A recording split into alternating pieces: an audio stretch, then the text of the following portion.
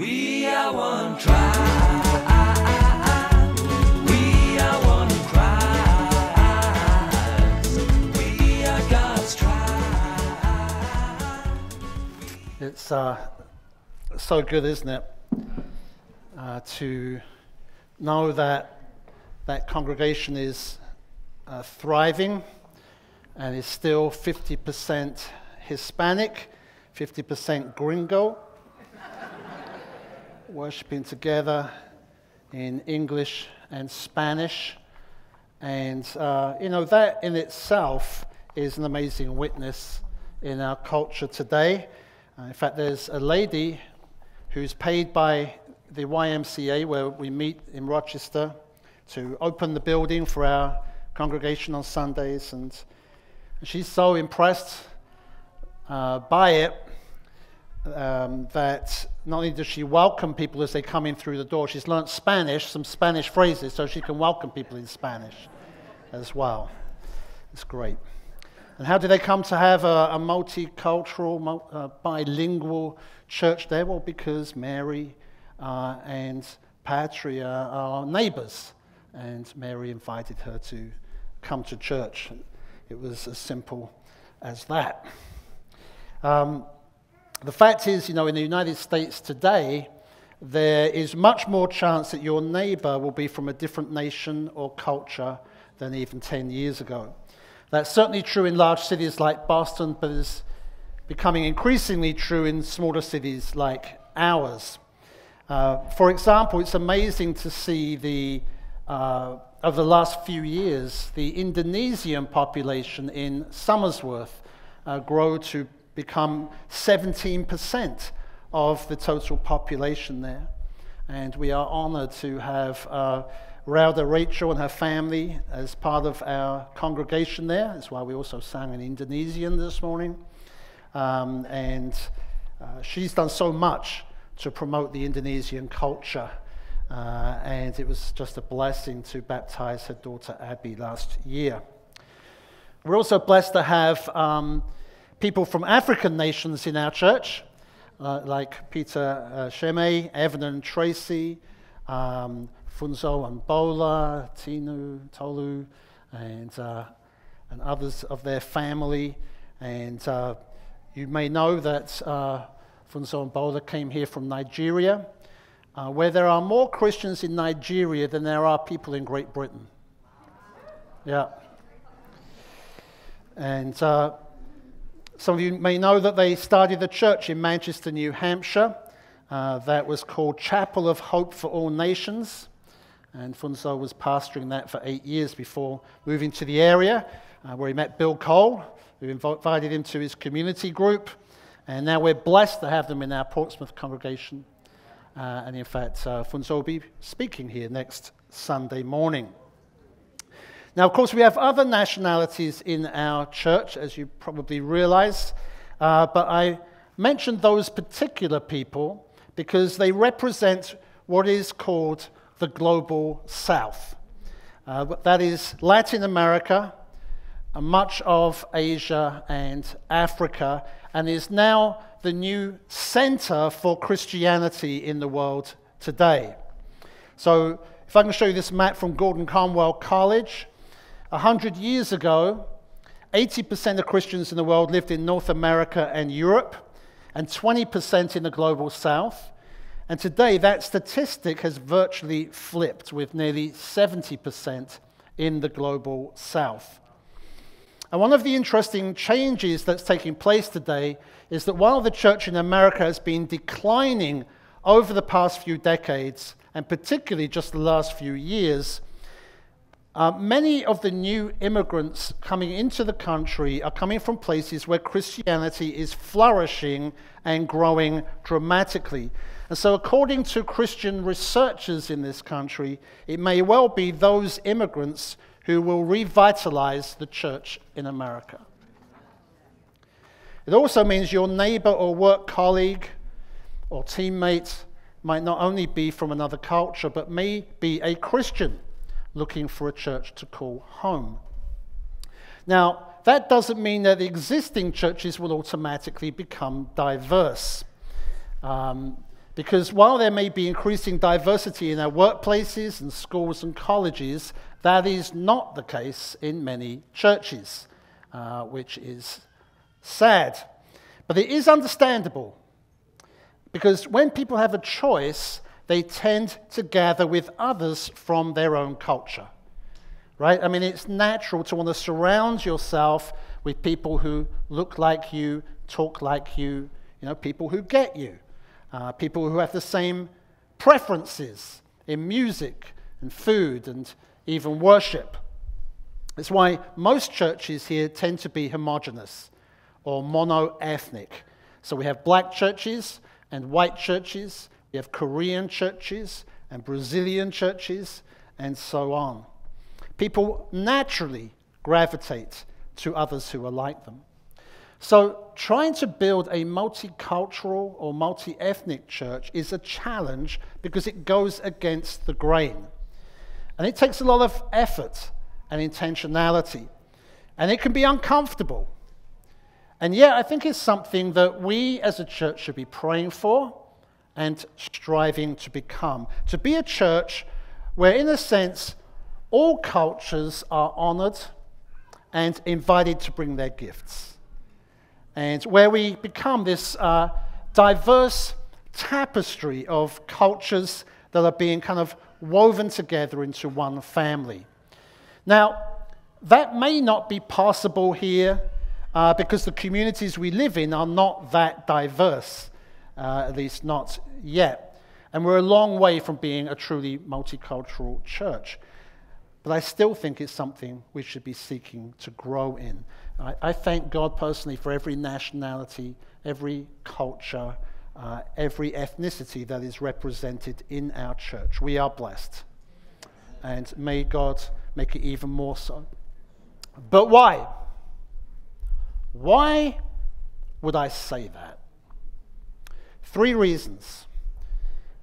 The first is it enriches the church. Listen to Daniel Yang, who wrote for Christianity Today. He said, God hasn't just sent the nations to be reached by the church in North America. God also sent the nations to enrich the church in North America. And that's why we're blessed to have people from different cultures in our church. We are richer because of it. And that's because every people and every culture has blind spots. And I think God intended it that way, because it means we need one another. So it enriches the church. The second thing is it's a witness to Jesus. Pastor and author Derwin Gray leads a large multi-ethnic church in South Carolina. He says from experience, there is a majestic, beautiful power when people of unlikely difference become a community. Because you see, a community like that points people to Jesus. It's a witness to Jesus. Because only Jesus has the power to break down the walls that naturally divide us. Whether race or culture, class or gender. Only Jesus has the power to unite peoples and cultures who may appear ununitable. A truly multicultural, multi-ethnic church is unexplainable apart from Jesus. And it's a powerful witness, especially in a polarized society like ours. Listen to Cole Brown, who planted a multi-ethnic church in Portland, Oregon.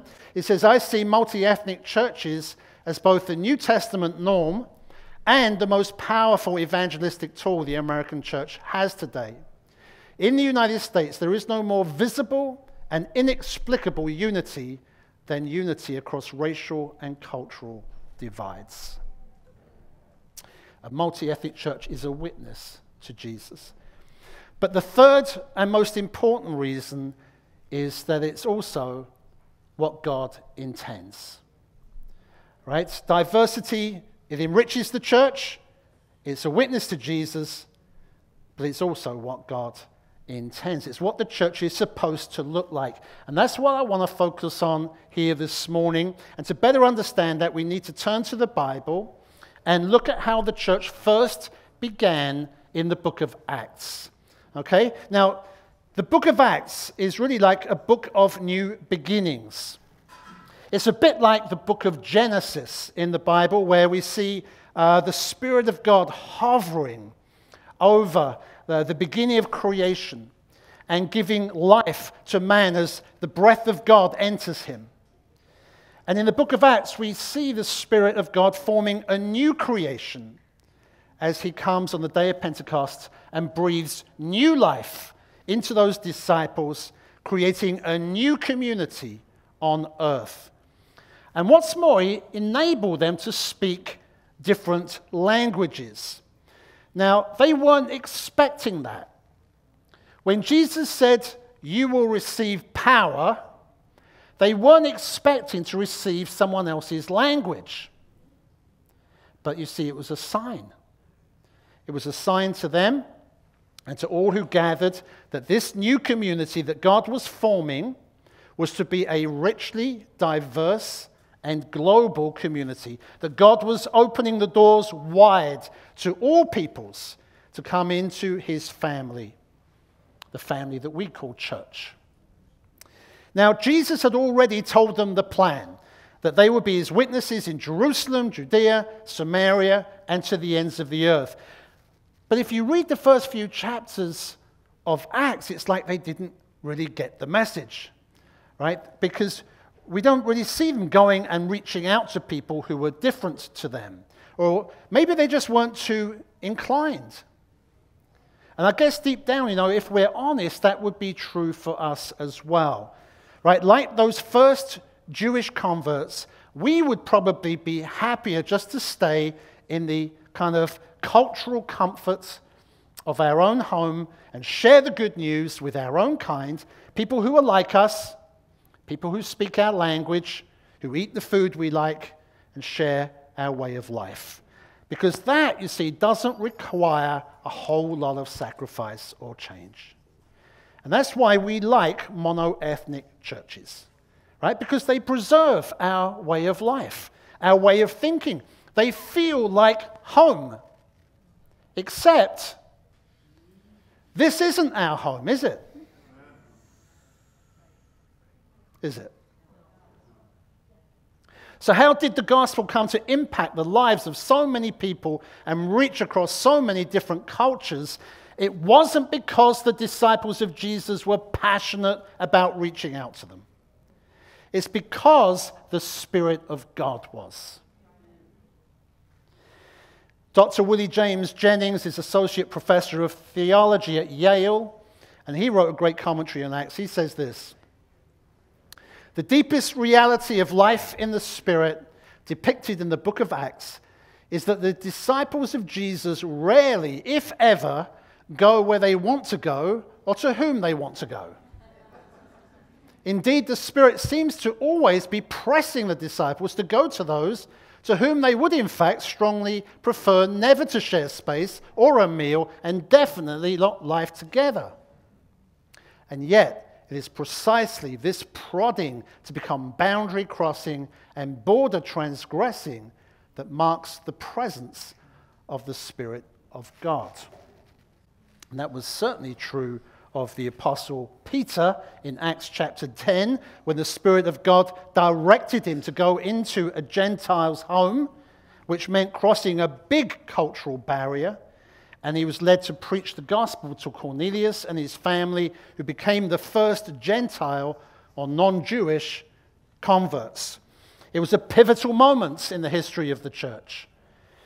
But actually what happens next in Acts 11 is perhaps even more groundbreaking, because it led to the start of the first multicultural church that we read about in the Bible. A church made up of both Jews and Gentiles. And again, it was the result of God pressing the disciples to go out into the world, right? In fact, it was the result of the first great migration of Christians, which took place because of a severe persecution, the stoning of Stephen. So let's read what happened in Acts 11, verse 19. It says, "Now those who were scattered because of the persecution that arose over Stephen traveled as far as Phoenicia and Cyprus and Antioch, speaking the word to no one except Jews. Right? So, having been thrust out of their familiar environment, these migrants continued to gravitate to their own kind because that is our natural inclination. And so they only shared Jesus with other Jews. This wasn't a great start for God's mission. In fact, it could have died out right there if this group of believers had just remained a subset of Judaism. But then, something historic happened. Theologian Bruce Milne says it was a historic breakthrough as significant as Neil Armstrong stepping on the moon. And when you read the book of Acts, it seems such a small step, and yet it turns out to be a giant leap for mankind. Let's read the next verse, verse 20. It says, But there were some of them, men of Cyprus and Cyrene, who on coming to Antioch spoke to the Hellenists also. So note that, not just the Jews, but to Hellenists also, preaching the Lord Jesus. And the hand of the Lord was with them, and a great number who believed turned to the Lord. Now, what we have to understand here is that these men of Cyprus and Cyrene, they were Jews. They'd been in Jerusalem, where they would have no doubt heard about Jesus and become converts. But unlike the other Jews who were fleeing the city, they hadn't been born there. They'd been raised in Cyprus and Cyrene. Their families were part of the Jewish diaspora. And these were Hellenistic Jews. They spoke Greek, right? Cyrene was a Greek colony in North Africa. And so when they came to Antioch, which was a very cosmopolitan city, they began speaking to other Hellenists. And the implication here is that these are not Jewish Hellenists, these are Gentile Hellenists, right? Non-Jewish people. And this was huge, because there was no greater racial divide at that time than between Jews and Gentiles, right? Jews would normally have nothing to do with Gentiles. And part of that had to do with fear. Fear of assimilation, fear of losing their heritage, their culture, their way of life. It's what motivates every nationalist today. The Jewish people were like a boat sailing on this vast sea of Gentiles. And if they let the Gentiles in, it would be like water leaking into the boat, and it would threaten to drown their Jewish faith and all that they held sacred. So wherever the Jewish people got dispersed in the world, they would segregate themselves. But these Jews from Cyprus and Cyrene did something very different. They got out of the boat, and it was a giant leap for mankind. Now, I doubt that they understood all the implications of what they were doing. I doubt they had fully grasped what is now clear to us, that God was forming a new people, a new humanity made up of Jews and Gentiles. But I suspect these men of Cyprus and Cyrene were following the Spirit of God. Because as Dr. Jennings said, it's this prodding of the Spirit that causes us to cross boundaries and borders.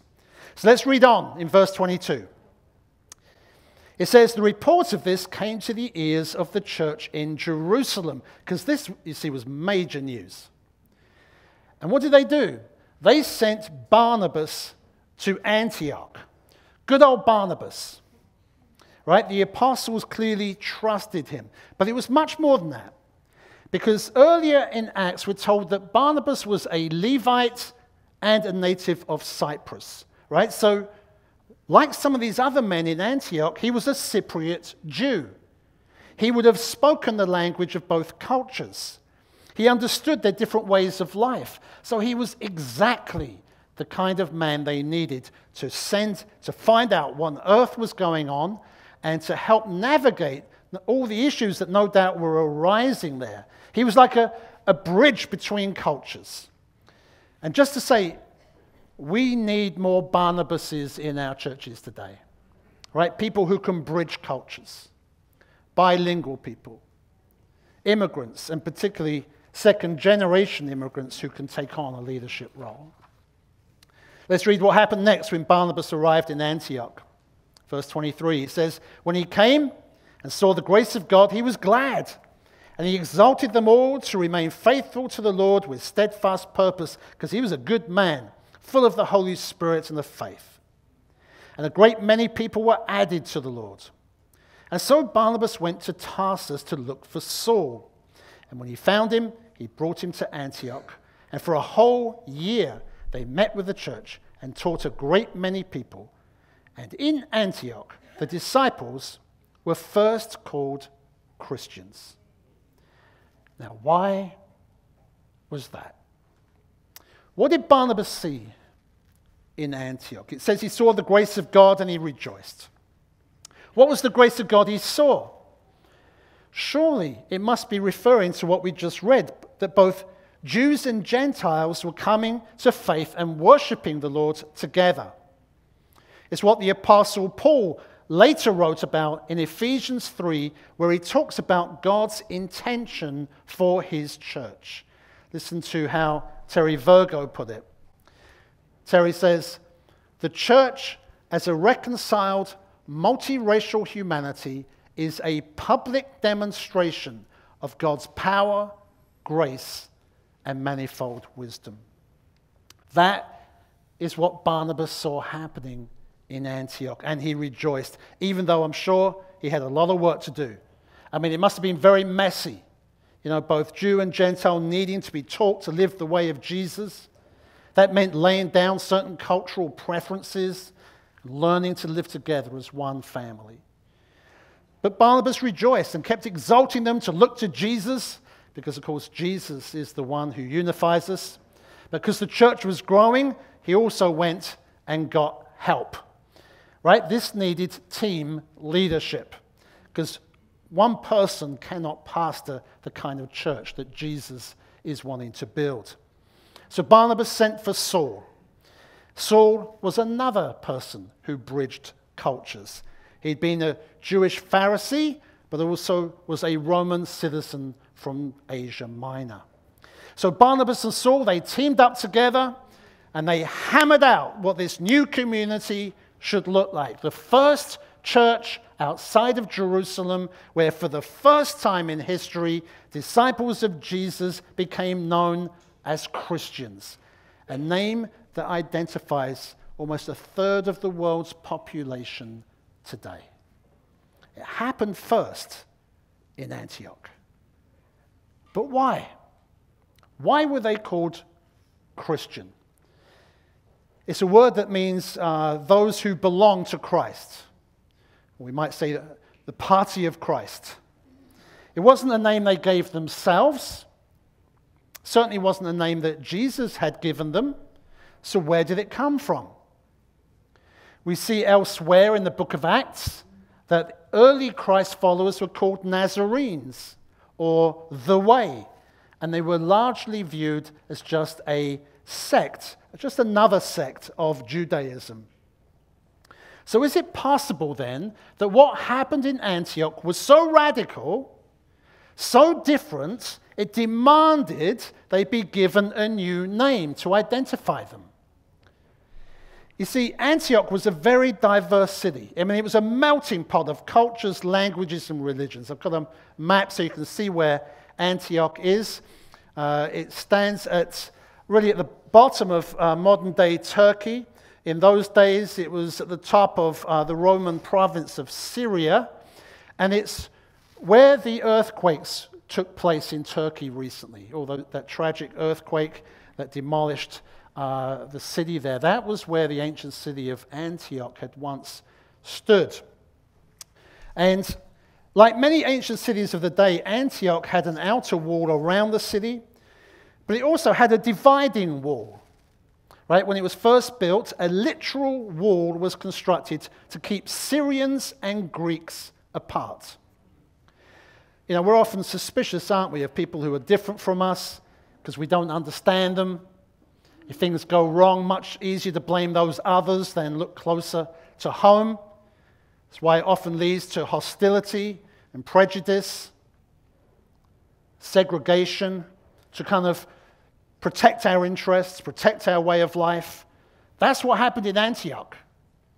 In fact, archaeologists have found evidence that the city may have had at least 5 different ethnic sectors, right? Greek, Syrian, Jewish, Latin, North African. It must have been like the 5 Points neighborhood of New York City in its day. And by the time the first Christ followers came to Antioch in Acts 11, it's believed that at least 18 different ethnic groups were living within the city walls. But as we just read, the first believers who came there shared the gospel of Jesus not just with their own people, but with other people groups as well. They didn't allow these walls or cultural differences to prevent them from reaching out to their neighbors. And that's not all. Because as people from different ethnic groups put their faith in Jesus, it would have been so natural to have just gathered together with their own kind. It could so easily have led to the forming of a Jewish church, a Greek church, a North African church, and so on, like we have in so many of our own cities today. But instead, they did something radically different. They built a multi-ethnic church that tore down those dividing walls and worshiped together as one new family in Christ. How do we know that? You may be sitting there, come on in, how do you know that? How do you know that? Well, according to Bible scholar D.A. Carson, we know because of the diversity of their leadership team. We're given a description of their leaders in Acts 13, verse 1. Let's read what it says.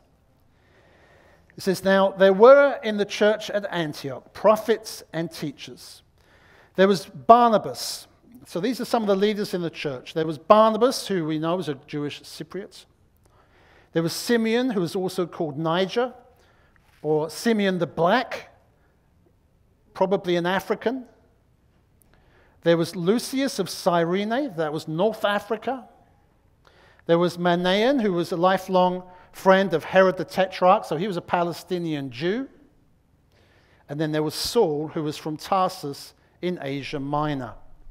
So D.A. Carson says the leadership was indicative of a very diverse church. And again, that kind of diversity cannot have just happened without a lot of intentionality.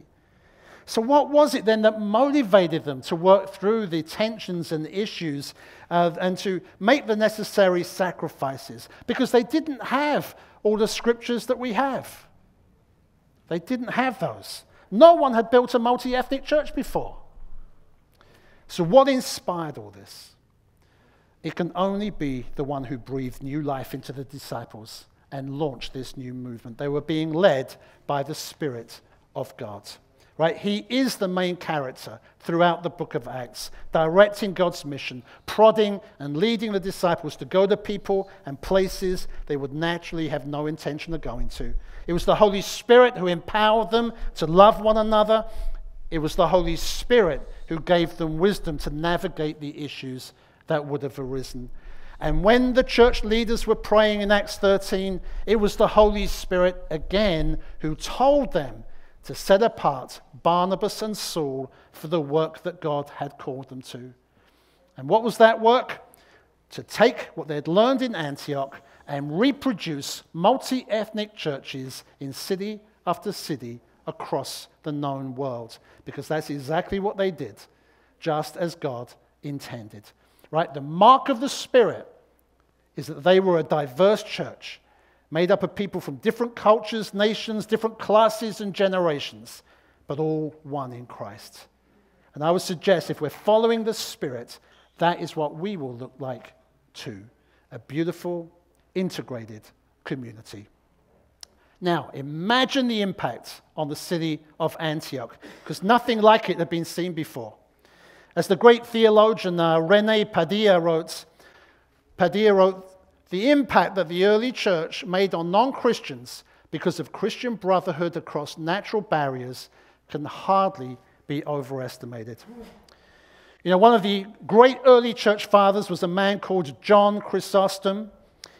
Here's a picture. He was born in Antioch, ministered there for a number of years in the 4th century AD, and before becoming Archbishop of Constantinople, I think he was preaching, he's called the Gold-Mouthed Preacher. I think he was preaching in Antioch for 18 years, and he recorded that in his lifetime, when he was preaching, there were 100,000 Christians in Antioch. 100,000 Christians. That's nearly, or more than, a quarter of the population of the city, and explains why Antioch became one of the 5 centers of Christendom in the ancient world. Right? But imagine that, 100,000 people, different nations, cultures, languages, worshiping Jesus as Lord. Imagine the impact that that had. So I want to suggest to you that it was the people of Antioch who gave them this new name. Because they knew that it was Christ who they worshipped, and clearly Christ was not an ethnic God. He wasn't a national God. He was the God of all nations. And so they called them Christians, the Jesus Party. All right, to conclude, let's wind this down now. What about us? What about the church in America today? How can we make an impact on our polarized, divided society? How can we fulfill the gospel mandate that Jesus has given to us? Surely it's as we follow the movement of the Holy Spirit. As we listen for his voice, obey his promptings, because that's what we see happening over and over again in the book of Acts. And it means he will certainly take us outside of our comfort zones, and he will lead us to people and places we may not naturally want to go to. It might mean reaching out to and befriending people we may not understand, who are different to us, eating their food, learning their ways, listening to their stories. It might be your neighbors, like Mary and Patria. It could be your work colleagues or classmates. Who might the Holy Spirit be leading you to? That's what I want to leave you with. F.A. Ahiowe is professor of Christian theology and ethics at Babcock University in Nigeria.